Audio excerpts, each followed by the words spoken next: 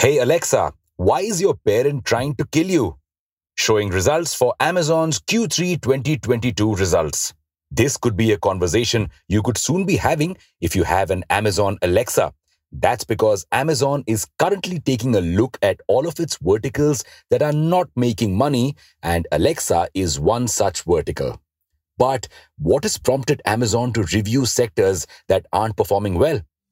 Welcome back to Revolution Read On, a daily podcast where we break down one story from the world of business and finance. Click on the subscribe button to never miss an update from us. Here's your story for today. The newspaper headlines have all been screaming, inflation is rising, recession is coming. And rightly so, US inflation was a whopping 8.2%.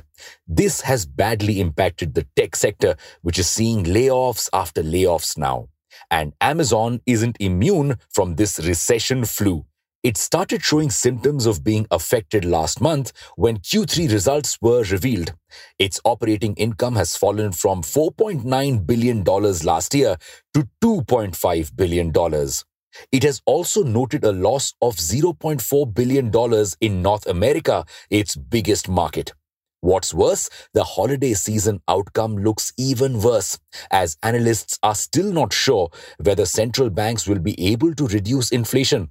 So, Amazon is following the same prescription that everyone is: layoffs.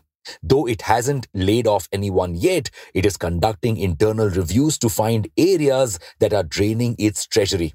And one such area is Amazon's Alexa unit, which is losing $5 billion in revenue annually. But why is Alexa facing losses? Because while Amazon wants Alexa to be our best friend, our confidant, and even our teacher, Alexa has remained only a humble assistant for most of us. Confused? You see, Amazon keeps adding new features to Alexa to make sure customers interact with it. This is essential as user data recorded by Alexa could massively benefit Amazon and help it cater to customers better. These features include skill developments, where developers through Alexa could teach skills to users, offer them hints for the games they're playing, and so on. However, most customers aren't comfortable with Alexa being such a huge part of their lives. So they just stick to basic commands like asking what the time is and checking the traffic on their way out. Which is why Amazon isn't getting additional data from them, which could be useful for it and could help justify the cost of development of these features.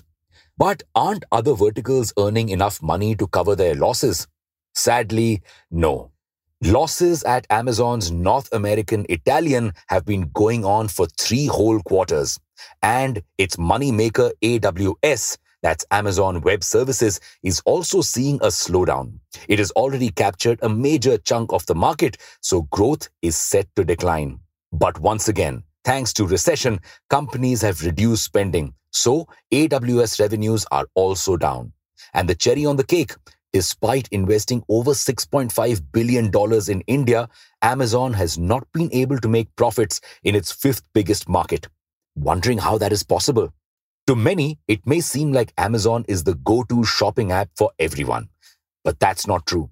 While Amazon does have a majority market share when it comes to electronics and home appliances, it cannot compete with Flipkart, Myntra, Meesho, and Ajio when it comes to beauty, personal care, and fashion.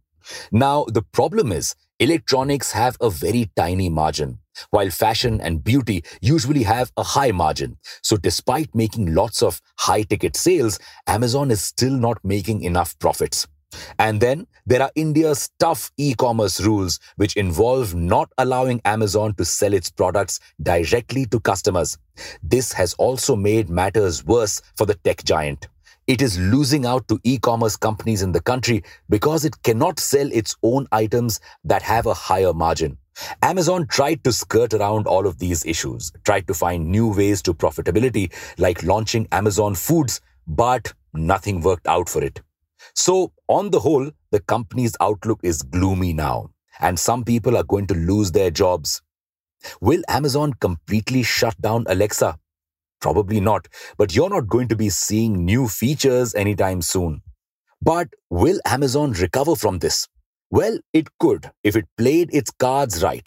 Unlike other marketplaces, Amazon has Amazon Prime, and the subscription service steadily boosts its revenue. Now, Prime users usually spend more on the platform because of the discounts and the free and fast delivery. Plus, Prime Video also features ads. Right now, advertisements are the biggest earners for Amazon. Yes, advertisements earn even more for the platform than AWS does. So, boosting the amount of Prime memberships in India and across the world could help Amazon get back on its path to profitability and growth.